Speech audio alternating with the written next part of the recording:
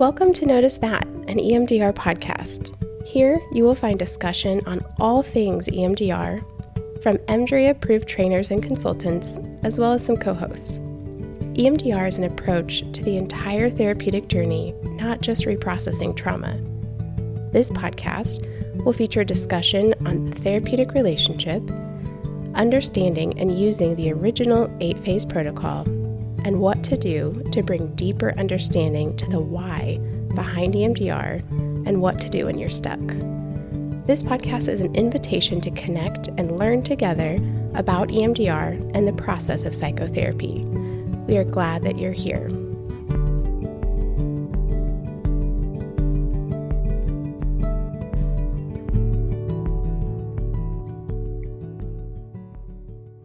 Welcome back to Notice That, the EMDR podcast. It is Jen and I here in the cold. It's so cold. It's so cold. For those of you that don't know, the cold is the worst for Jen. Oh, man. I'm wrapped in a blanket right now. Yes. How often do you wear blankets in session? Oh, pretty much all the time. All of the time. Yeah, it's always on the back of my chair, and then I'm like, I'm just going to get my blanket real quick. Pull it over. Yes. Yes. That's amazing. I'm never cold, really. I don't know how that's possible. I born may lucky, chatter at some point in this recording. It's that cold. It's not a breeze. It's Jen's teeth chattering.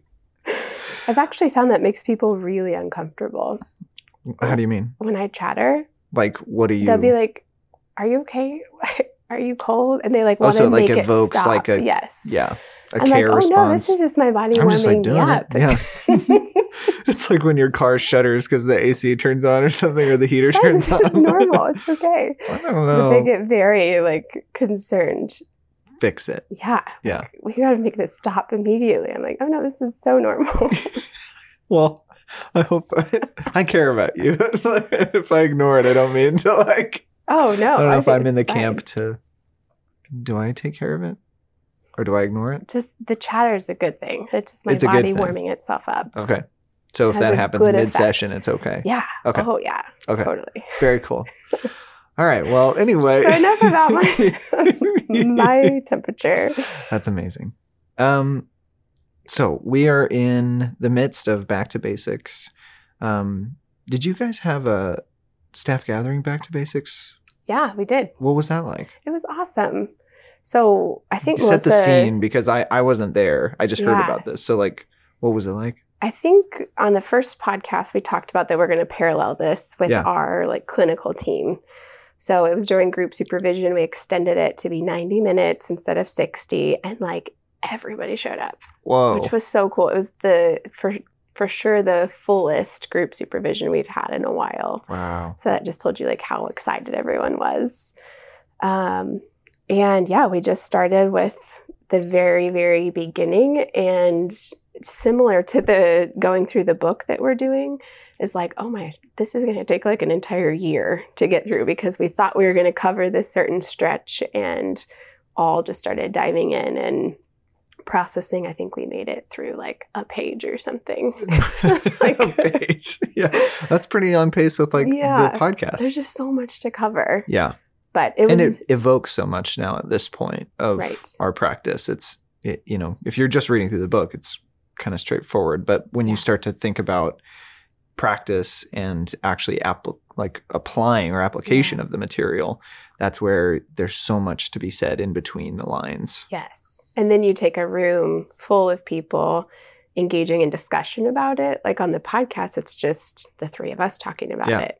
And then you get the questions and their experience of it and, their feelings that come up with each little piece. Yeah. So it may take us twice as long in that group, but it was a beautiful conversation. Yeah. I feel like that room, at least I would imagine it sort of is like a snapshot of the span or spectrum of people who listen to the podcast from people who have been using EMDR for a long time to people who aren't yet even trained in it. Yep. And I feel like that's where we wanted to take this episode to kind of speak to that spectrum and even maybe reflect on our own journey of progressing with EMDR. Yeah. Do you remember, I don't know if I've ever actually heard you talk about why you got trained in EMDR. Yeah, in grad school, it was like a fleeting statement that was made that like piqued my interest. I was like, what's this thing they talk about? And then what's this thing what is that? And they like barely talked about it. And it was this like mystical, like, yeah, they do these wild things. They being professors? Yeah. Okay. And I think he showed like a little clip of something probably from YouTube of whatever was there at the time. I wonder what that was like. It was focused on veterans, and it felt very mystical. Like you follow this light really rapidly for a little while, and then all of a sudden these changes happened, and then we moved on. And so it had always been like tucked away in my mind of like, that's fancy.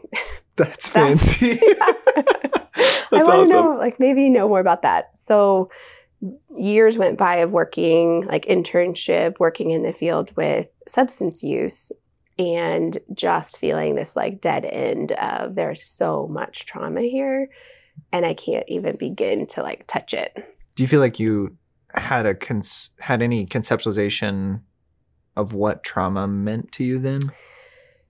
Yeah, trauma was something in that field was very acknowledged and talked about. That substance use and trauma correlate. Yeah. At least where I was practicing. Now, substance use wasn't treated through treating the trauma. It was the acknowledgement of the correlation, but we're still trying to manage the behavior, stop the behavior, because it's re-traumatizing them, which was accurate. Right. But really getting a sense of like, this is so superficial and temporary. And I'd sit with clients who just had devastating histories, and they would share about it and I would listen. And that's all I would know to do in that is like, okay, maybe we create a timeline with it, or like an autobiography was an assignment they would have to do in the treatment center. Yeah. But I could listen, I could validate, I could connect, and then that was it. And so another clinician, I started looking at EMDR at that point, saying like, what else can we learn? What else can we do? So people in the organization weren't doing No EMDR. one else was trained at that point. Okay. Pioneer Jen. Well, they wouldn't support it. They wouldn't pay for it. Oh my goodness. Yes. I'm sure that really lit you up. Yes. It was just like, are you kidding me? So I was committed enough to just be like, I'll do it on my own, and it will like professional development track. I could see like, this is a direction of the field. Yeah. This is going to really be a smart investment and professional move. So I would have loved if they had supported it. They've supported people since then, which I'm grateful that's very cool. They're seeing that. Yeah. But yeah, so doing that and then took that first training, I was just like, oh man, this is so needed. But then shortly after being like, but how do you apply this when there is this much trauma? Shortly after, is that like when you went back and tried things from the first training? So between training 1 and 2, I did the 2-part. I found a client that wasn't through the treatment center, was like a volunteer-based single incident trauma, was able to like practice with him, and it was incredible. And then after part 2 came back and started trying it with some of my clients in treatment and just feeling really discouraged. Like it was women at the time were in residential treatment and they had 30 days and you hoped they stayed and you hoped they continued with outpatient afterwards. But in your 30 days, you saw them like 4 to 6 times. Hey, EMDR should be great for that, right? 6 sessions. Short term. Right. You're going to be able to see big change in 6 sessions. But then you'd pull that history and see decades of just like the greatest suffering you could imagine. And then being like, where do I put this? How do I target this? And we would do it, and it felt like it would open up more trauma. Like there was like so many associations, and resourcing felt like kind of back to the top down kind of work, like management, which was good, but it still didn't feel like we were really doing what we needed to do. So it was hard. It was way harder to apply it in that population than what I had hoped it would be. Yeah. I mean, in that type of setting, I worked at a mission here in town, and we had a very similar day program where it was men. They could only stay if they were sober. And so at best, you could have 30 days of casework and behavioral therapy with them. And then there was a long-term recovery program that they could graduate into if they went through the 30 days with no demerits and, no incidences. But then, the turnover rate was absurd, as you can imagine. Just a, group of really suffering individuals that are immersed in a culture behind the scenes of the city. And so just all kinds of things that would re-traumatize and re-trigger and bring back the behaviors and all of these things. But that I remember sitting as a behavioral technician at the time, feeling the pressure of, I don't know how long I have with you. Yes. And so I don't know, are you listening to me? Like, do you feel how precious this time is? Yeah. And so hearing you talk about trying to implement EMDR in what I can only imagine is very similar type of pressurized environment, a lot of unknowns, and a pit in your stomach that says, I wonder if relapse is coming or if they're just trying to check the boxes to get through this. How is this 4 to 6 sessions going to make a difference? Yeah. Yeah. Or is it potentially risky? Like you hear clinicians now, like, I don't want to break my clients. That feeling's so real. You remember that feeling then? Oh my gosh, so much. One client in particular, she was in a court program facing losing her kids to the system. And it was on her treatment plan from her court program to do EMDR to target her trauma. So it's assigned to her. And she was motivated. She really, really wanted to address all the things so she could get her kids back. But starting that processing as it's assigned, and there's a timeline of she has her TPR hearing coming up, her termination of parental rights. Yeah. And just being okay, here we go. This is what we're supposed to do. And then it just feeling it just opened up all of this stuff. I learned things about her I never even knew. It was not helpful. And I look back as a brand new, not that seasoned of a clinician, period, a couple of years in the field, but then also a brand new EMDR clinician, and just be oh my God, I would do it so differently now. Yeah. Wait, so this isn't a case that went completely according to plan, knocked it out of the park? Just a little bit off. Okay, just dang it. I feel like all we hear in EMDR is the slam dunk cases that work super well. That's a joke. This is one that will live in my mind forever of I think this is actually the untold story of why, and to me, even why we're having this conversation, is implementing EMDR. It doesn't matter how, in my perspective anyway, how impactful or transformative or revolutionizing the training was for you. Yeah. When you try and take that back to the population or treatment setting that inspired you to get trained in it in the first place, it doesn't go just a perfect plug-in play. That's the oxymoron of the whole situation is the population and the depth of its trauma. You have to treat the trauma to see the behaviors stop. But then when you come in and try to apply it, it's oh no, you have to get the behaviors, you have to stabilize before you can treat the trauma. Oh yeah. And so you're just in this constant and that's, to me, that's the reality of complex trauma, is it's not a do this and then this. It's not linear. It's this constant dance and responsiveness to we need to stabilize enough to address some of the trauma and only do enough of that to come back and restabilize. It's a back and forth process, because that client, I tried to say oh, okay, we've been doing symptom management for, at that point, I'd probably worked with her for 8 months. And she still was struggling tremendously and was going to lose her kids if some kind of big change didn't happen. So then when we tried to come in and do this big change, it was not effective. She struggled a lot. She ultimately lost her children, dropped out of treatment. It was just a terrible scenario. Yeah. And it's man, if from the beginning of her entering into the system, there was that way of dancing between the two. Yeah.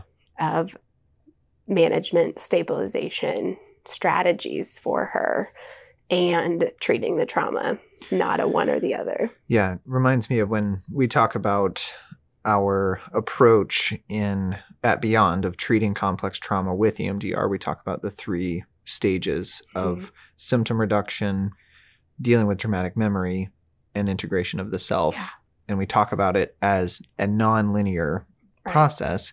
But if you're actually wanting to experience the change and relief, especially one that is generalizable and durable over time, it must include attention to all three of those pieces. As you look back to that case, you said you would have done it so differently. Do you remember, or do you have like an idea now of like what you would have told little Jen? I did not torment myself with that, but we don't have to go there if you don't want to. If I were to think about like me as a clinician now, how differently it would have looked if she had come in. It wouldn't have been from the point of me getting trained, because at that point she had already been in the system for a while. Yeah. So at that point, I really think, unfortunately, it was already too late. Like, as far as for losing her kids. Yeah, right. It was already too late for preventing that.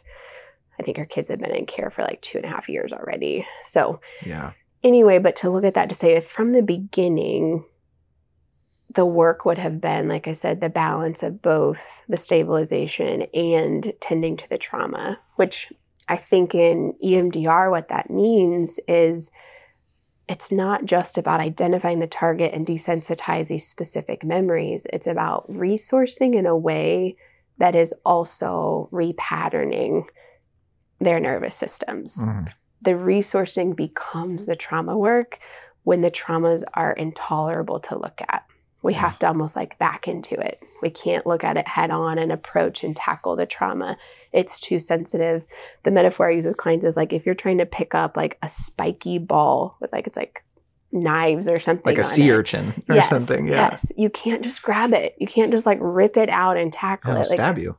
We have to soften it with resourcing and approach it in this like kind of backwards way. And that alone will start to work on those memories if we're really doing this intentional, meaningful, deep relational resourcing. And then when it's soft enough, we can go in and look at the actual trauma experiences. Yeah. So I think my work with her would have been so much more attachment focused, relational focused, and lots of EMDR applied in that way. Yeah. But that's not traditional EMDR session. Sure.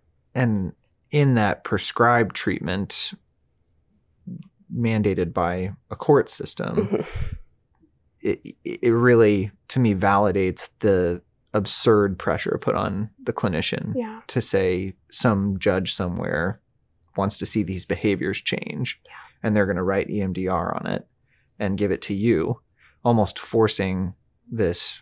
We have to go after the behavior, the memories or experiences that we think cause the behaviors. So it's almost like you have to go straight for the ball of knives or the sea urchin or whatever. Because we're both going to get hurt in the process. Yeah, and it's not going to go well. But to say one of the other pieces as well that I love about what you just mentioned is that even with that same treatment parameter set for you, your focus would be attachment based. Absolutely. Now. Absolutely. Yeah. It's hard to imagine not like being seeing through lenses that didn't have that in it at one point in time. Yeah. Because it's all you can see once you notice it. Yeah. Yeah. This conversation really makes me feel for people taking EMDR into a pre-existing treatment approach or client base or population that they're working with, and trying to now make a transition from whatever patterns were already established with their clients to now say, all right, hold on, stop. Here's this new thing that I was trained in, and I'd love to work on it with you if that's okay. And going through now this whole download. I feel like in EMDR trainings, it's almost, to me, undersold as like, this will just be a seamless transition. You'll just be able to go back and just start like working with your clients with this approach. Almost to me, missing how abrupt a shift it can be. Yeah. And still then how shaky it'll feel You'll be still reading your scripts likely because they're not memorized yet. So if that's not been a part of your treatment approach up to this point, that's different. That's different. Yeah. Then you got this like tech in the room, or like a tapper, or you're now waving your arm, like very different than just a person who's used to sitting on a couch 4 feet away from a client, not directly focusing on them, like 2 ships passing in the night. And then like, I remember even in the training, like going over the consent process to change the orientation of my chair. Yeah. Is like, it okay I'm going to move my chair. Do you mind if I stand up? And then, standing up from that position and setting up almost directly, square to the person, that feeling so awkward. Yes. Oh man. And my mind is like, why do we make it such a big deal? Like, why is that a whole portion of the training? I don't know, because I go back and forth, because for some people, like, if you're going to do the eye movements with your fingers, it has to happen. It does. And it feels like it's like it needs to be really explicitly addressed, acknowledged, but I also think the emphasis that's put on there says that like EMDR is this foreign object that you're going to plop into a moment, and either you're doing it or you're not doing it. And it's the moment that I like move my chair is when my EMDR starts. Right. It like sets up this weird, but you are right. Like there is a lot of difference and a lot of change there. I'm curious, after you took the training, when you came back, because at that point you were seeing clients at were you at the Mission still? I actually was at 3 places at the time. Yeah. So you had to learn how to integrate it into 3 but I also settings. used that to my advantage, because the Mission was not open to the length of session that it would have taken to do. I think I could do it now if I was myself in that setting, because I wouldn't have had to. There's a younger version of me that wanted to present at every occasion I could on these types of things. And so I remember taking it back to the Mission that I was working at and just saying, like, this can like change these guys' lives. Like, I was just so zealous and just excited, and was met with a lot of resistance because, like, money and time and space. I was in doing, a closet. Yes. There's toilet paper here, and there was a mop bucket over there. I can see it very clearly. Gosh. And the smell, let me tell you. Oh my gosh. Let me tell you the smell. So doing any type of positive resource development would have been, I can't imagine. What do you smell? Yeah. Dirty bleach water. Yeah, that's right. I did get to sneak it in ways like with the bilateral padding and things like that. So I kind of infused it with some self-compassion meditation stuff at the time in that setting. But that was sort of the door slam for me of like, implementing EMDR in this setting, no, can't happen. Yeah. The other place was at a university counseling center. And they had some questions about it from a liability standpoint, and they didn't think that the presentations were severe enough to warrant a trauma-focused therapy. So they just wanted traditional talk therapy with sort of a school counseling focus, like prepare them for success in the classroom.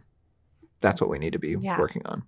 So that was a no. But then I was also seeing 5 clients at this place called Beyond. Oh. Like, where are you going with this? I don't know about this Well, place. It wasn't Beyond. I don't know what it was at the time.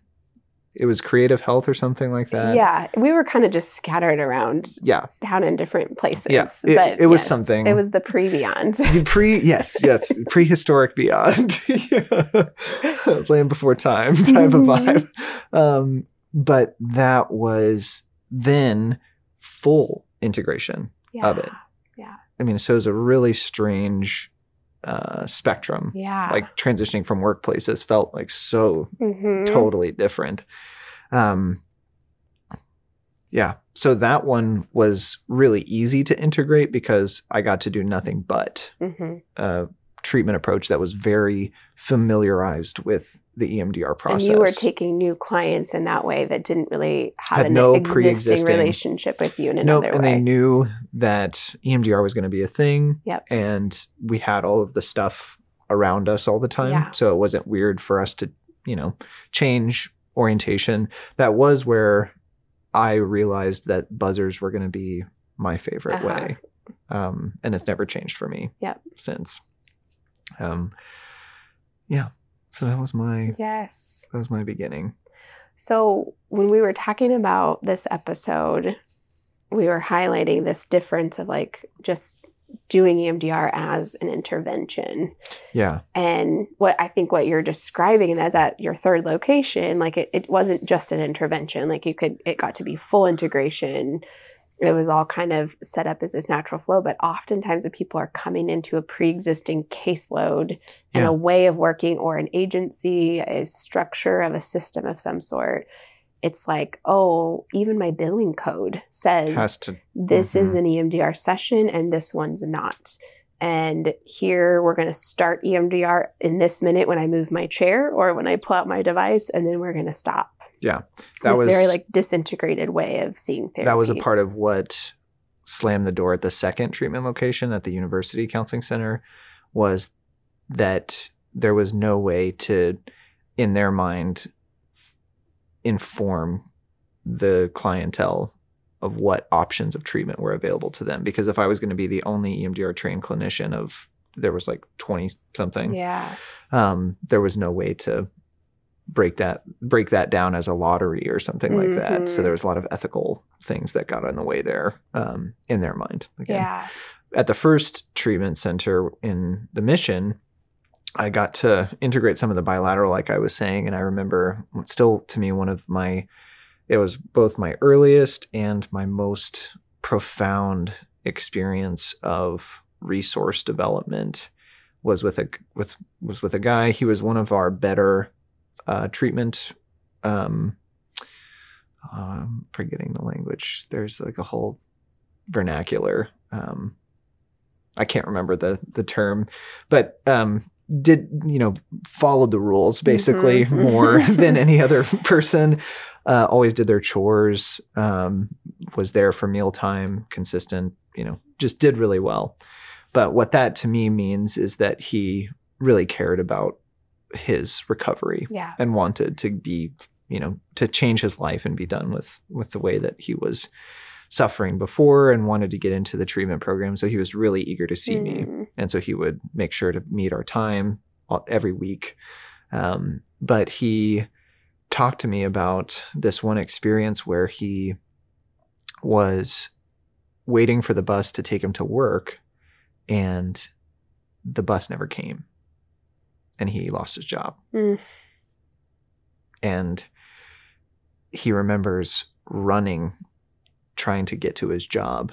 And he said it felt like the sun was going down my throat. It was so hot.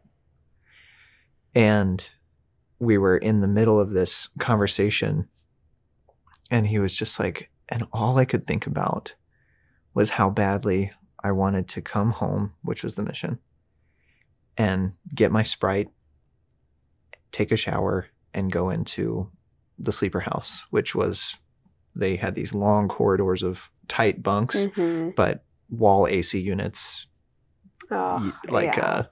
blinds over the windows, completely dark. It's just for sleeping basically, and very cold. And he's like, that's all I wanted. And so right in that moment, we kind of just started the bilateral tapping. I was just like guiding him through the RDI of that experience. And he just started like crying. And when we went back to that original memory of missing the bus and running, he's like, it doesn't really even, I'm just like caught up in the Sprite right now.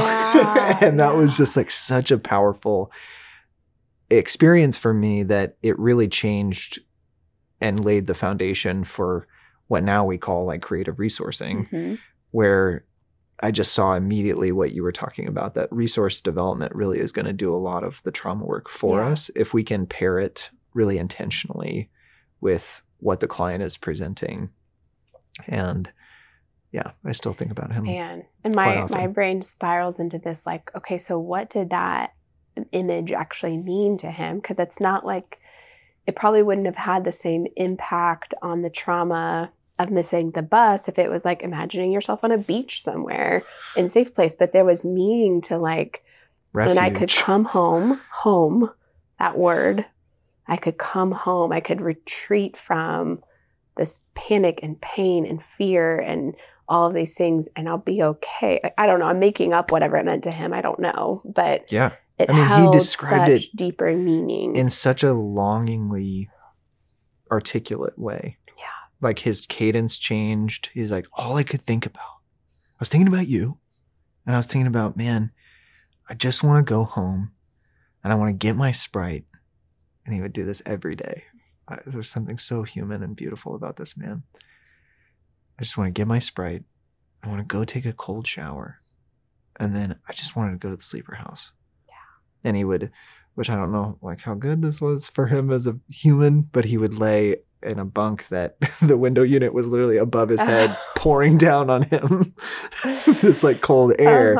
And he would just like knock out, sleep. Yeah. Yeah. Beautiful. And to be able to see how when we tap into those, whatever that meant to him, whatever that represented, like we actually will see this shift in, it wasn't just a state change. It wasn't just like escaping the memory of, or like thinking of something different. There was something that actually allowed it to shift that memory. Yeah. So I could go back and not feel the same level of fear and activation. And we made this, thing together. I didn't mean to tell this story, but we got a Sprite bottle and there was some gravel from there was like this little Zen garden area thing. We put that in there. And then on AC units, sometimes there's like ribbons, you know, and he said he really liked those sounds. And so we took a couple of those and wrapped them around the cap and tied it. And that was like his little, he had like this like little resource thing that he carried in his bag. So that was his like, and he could hear the rocks, you know, when he would want it. So beautiful. It was pretty cool. I love it. That's such a good story. Yeah. It was super cool. Very rewarding. Wasn't sure how it was going to go, but not traditional EMDR either. No. Like as you would think about it, you know? Yeah. Yeah. But still tremendously meaningful. Yes. I felt like we're in a lovely place for a while, and I've forgotten our agenda of what we wanted to talk about. Who needs agendas anyway? Well, I feel like there's a point. There is. So the point we were looking at is that shift of like EMDR being this like thing. Like it's a moment that it's on and it's a moment it's off. And I think what I love in that story more than anything is it's painting the picture of one, it being so much more than just here's a standard protocol, here's the identified target, let's walk through it in this way. Yeah. Looking at different ways that it can really come into the space, into the relationship, into the treatment process. But I think what it takes to be able to do that is to understand, either to get lucky and we slip into it and it's cool. I didn't even know how that was working, but it was really great. But then the next level, I think, in like professional development as an EMDR therapist is like, how do we see the picture so much bigger than just the intervention of EMDR and be able to like find those moments that you just had or described having really intentionally. Yes, with intention. Yes. I love that point. Because it's great when we accidentally slip into them, and that does happen quite often. But when we can bring, and this will bring us into the case conceptualization piece that we wanted to talk about, like when we can fully see a bigger picture and we can ask those questions of like, what did that space actually mean to him? Mm-hmm. Not just, I love the cold air, but like, what does it mean in his bigger picture of like development and safety and connection? Like what meaning does it hold? Yeah. We can start to more intentionally select and move into those resources. Mm-hmm. Yeah. I was just thinking about what positive cognition could have gone with that experience for him. And obviously I didn't use any of those words because we weren't doing traditional EMDR, you know? You weren't allowed to even. Exactly. So I wonder what he would have said if I would have put an explicit cognition on top of that. Mm-hmm. Like, I am safe. And how that, I guess that's what I hope he would have felt. Yeah. Because with that, so little had he ever felt that before. Mm-hmm. Yeah. But that's really where the case conceptualization, had I been really thoroughly practicing from that standpoint, then could have seen this guy doesn't ever feel safe. Yeah. And doesn't ever feel in control, doesn't ever feel like he has autonomy or choice or even a person who'll listen to him. Yeah. And we could have then set up a lot of really meaningful experiences in therapy together where that would have come to the focus each session. Yeah. Could have become the new theme that you were working on. We were working on. And even just to share that with him, like, is this how you feel a lot of the time? And getting to then set goals that mirrored those needs. Yeah. Yeah. And I just go to thinking, like, missing the bus for that job interview. How did that put his system into a state of like threat of maybe the job was the outlet to finally find safety or to get out of the situation he's in, and to miss that, but then to retreat back and say, actually, all I need in this moment, I need my Sprite, my cold air. He's thinking of you. Yeah. Connection, like all these things that, like, I am okay right now. Not that that's to deter me from looking at jobs and things, but my body doesn't have to feel devastation and panic and threat when the bus doesn't come. Yeah. And that experience had to be so dysregulating for him because he had taken that bus before and it didn't come. Like, the bus didn't come. It's not that he missed the bus. Right. It didn't come. Like, think of the meaning that could be taken from that. Oh my gosh. When I try to go to this job, the universe just like kicks me when I'm down again. Yet again. What am I supposed to do? Yeah. And he just remembered, like, trying to run and noticing, like, he's getting sweaty and he's going to, just not how he wanted to be. Yeah. Yeah. I feel like when we talk about case conceptualization, and this to me brings in a conversation we were having yesterday or the day before about SIP, that EMDR is so well recognized. And that's a beautiful thing. Mm-hmm. Like, that means that more people are going to get trained in it. More people are going to have access from a client standpoint to experience this life-changing therapy. Yes.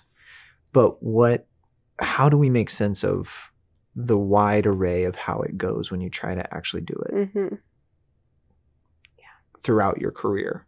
That's where case conceptualization is not just another thing to do or to make sure you've, quote unquote, checked the box on, but it's a rhythm of life in this profession to have regular encounters, both in yourself and your time thinking about your cases and with your clients, but also as a community engaging in this rhythm of professional development together. It's not for us at all like an objective thing. Yeah. It changes it from therapy doing something that you do into a way of, like, relating that creates healing. Yes. Like, it's a way of being in relationship together, a way of interacting, that each of those moments hold potential for healing from the past. And I think there are things that you do in that very tangible step-by-step process. Yeah. But also then it's to take the moments of, like, we're just chatting about a movie that we both happen to see, or chatting about your new dog you got, and to be able to say, like, how does this way of relating and the way we're responding and interacting and engaging in this moment actually also become part of the healing process? Yeah. Finding those themes and bringing them into, like, everything that we're doing. Yeah. And it's not it is a wonderfully mysterious process and just like the awe of human experience, but it's not an unknowable or unpredictable. Even like when you start to engage in this practice together, and when we set our mind to learn something relationally like SIP, it can help us set up what you were referencing earlier of predictability of the intentionality we can bring. Like it's not that every, one size fits all, but every human has needs that we can understand and that we can talk about together, and that we can map the devastation that emerged when those needs weren't met, or when they were met in a conditional way, or when they were exploited, and see then where these behaviors that we're struggling with, or these patterns that we're struggling with later in life, so easily tie back to those first experiences of those needs not being met, or being met conditionally, or exploited, or whatever. And there's, like you said, it's not just a mystical thing. There's tons of evidence, or tons of research, tons of neuroscience that's actually pointing us in the direction of what are those critical pieces of development. Yeah. And how is that shaping and informing what we feel and how we respond, and all of those pieces. Yeah. And I think how you get people that information is kind of hard, because it's not another script or another protocol to follow. For an EMDR clinician, it really is like I was saying, kind of a rhythm of community that you get into.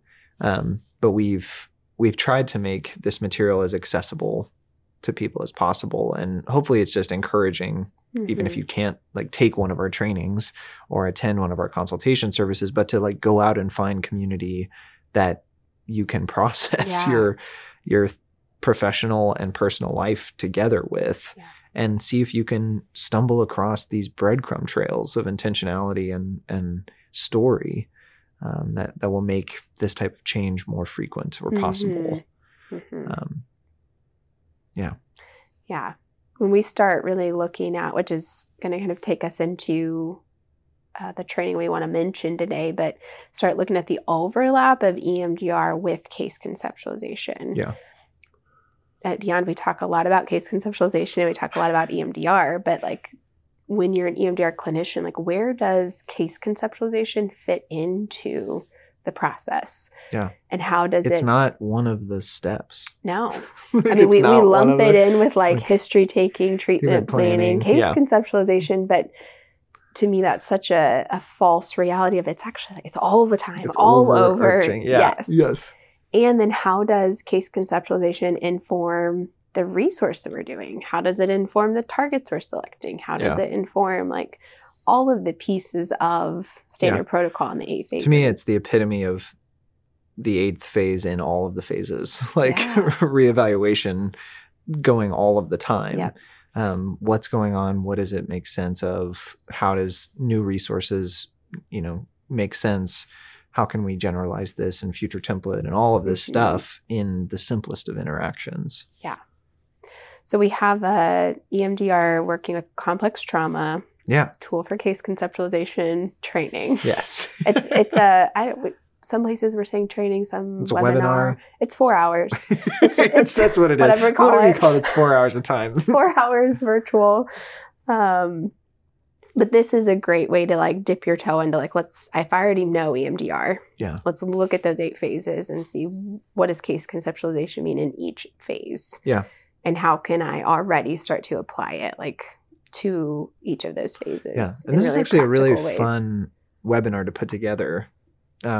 It was just a request from EMDR Canada initially that hey, talk about case conceptualization. Yeah. And so, okay.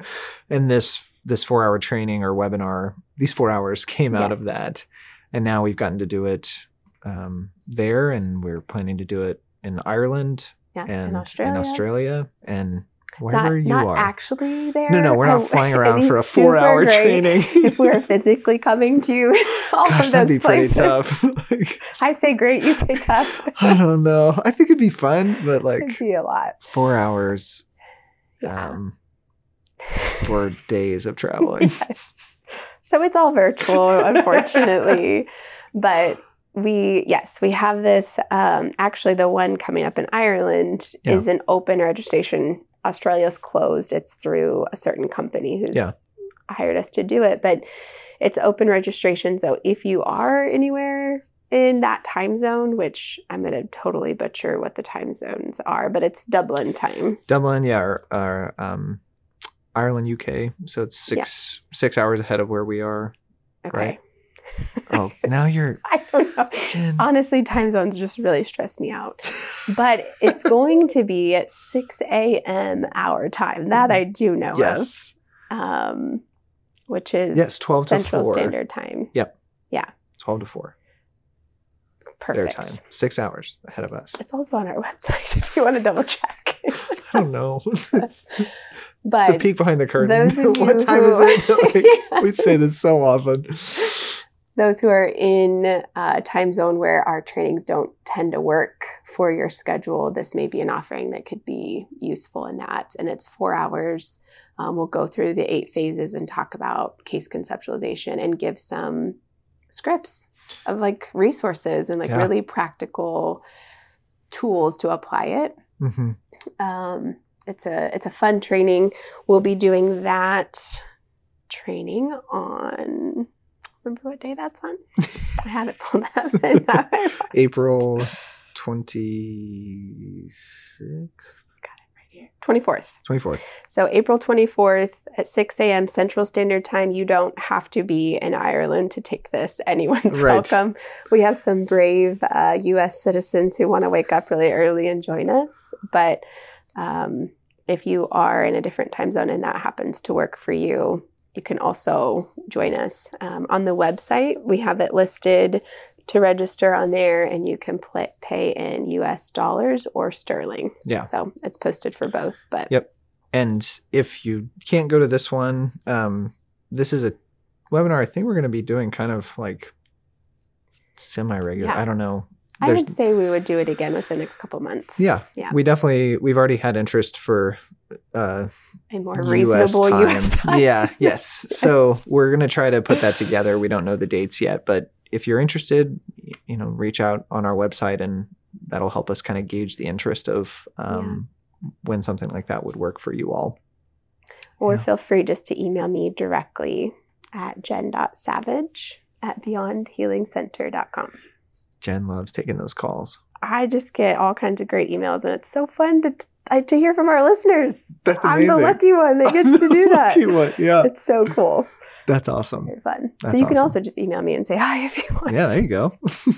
Why not? Just several thousand people that can reach out to you. Unfortunately, it's not actually the response we get from these kind of episodes, but so many people listen. Yeah, that's true. Anything else on that? Yeah, I don't. It's been a really fun season so far. Yeah. Back to basics. I know. It is going to be a long one. Good response on it. It's going to be a long season. Super long and really multiple probably. We'll just do this for a while. It'll be what we're doing. Yeah. Season whatever. It's just, it is the It is a season. It's back to basics. It's not season 4 or 5, whatever. Yeah. So. Yes. That works. Yeah. So it's really fun, and we hope that you all are enjoying it. We're going to maybe finish chapter 1 here soon of the book. We'll see. Yes, we'll see. But we hope to see you at a training or in a consultation space or on our community, beyondhealingcommunity.com. Lots of ways to interact there. So, yeah. Thanks for joining. We hope that you have enjoyed this podcast episode and that it will help you help your clients in the process of EMDR therapy. If you are curious to learn more about something that you've heard today, check out our website at www.beyondhealingcenter.com and go to the Trainings tab for more information on our upcoming EMDR and case conceptualization trainings. You can also contact us by emailing trainings@beyondhealingcenter.com. If you want to stay connected, please subscribe to this podcast for more episodes, leave us a review, and follow us on social media by searching Notice That Podcast.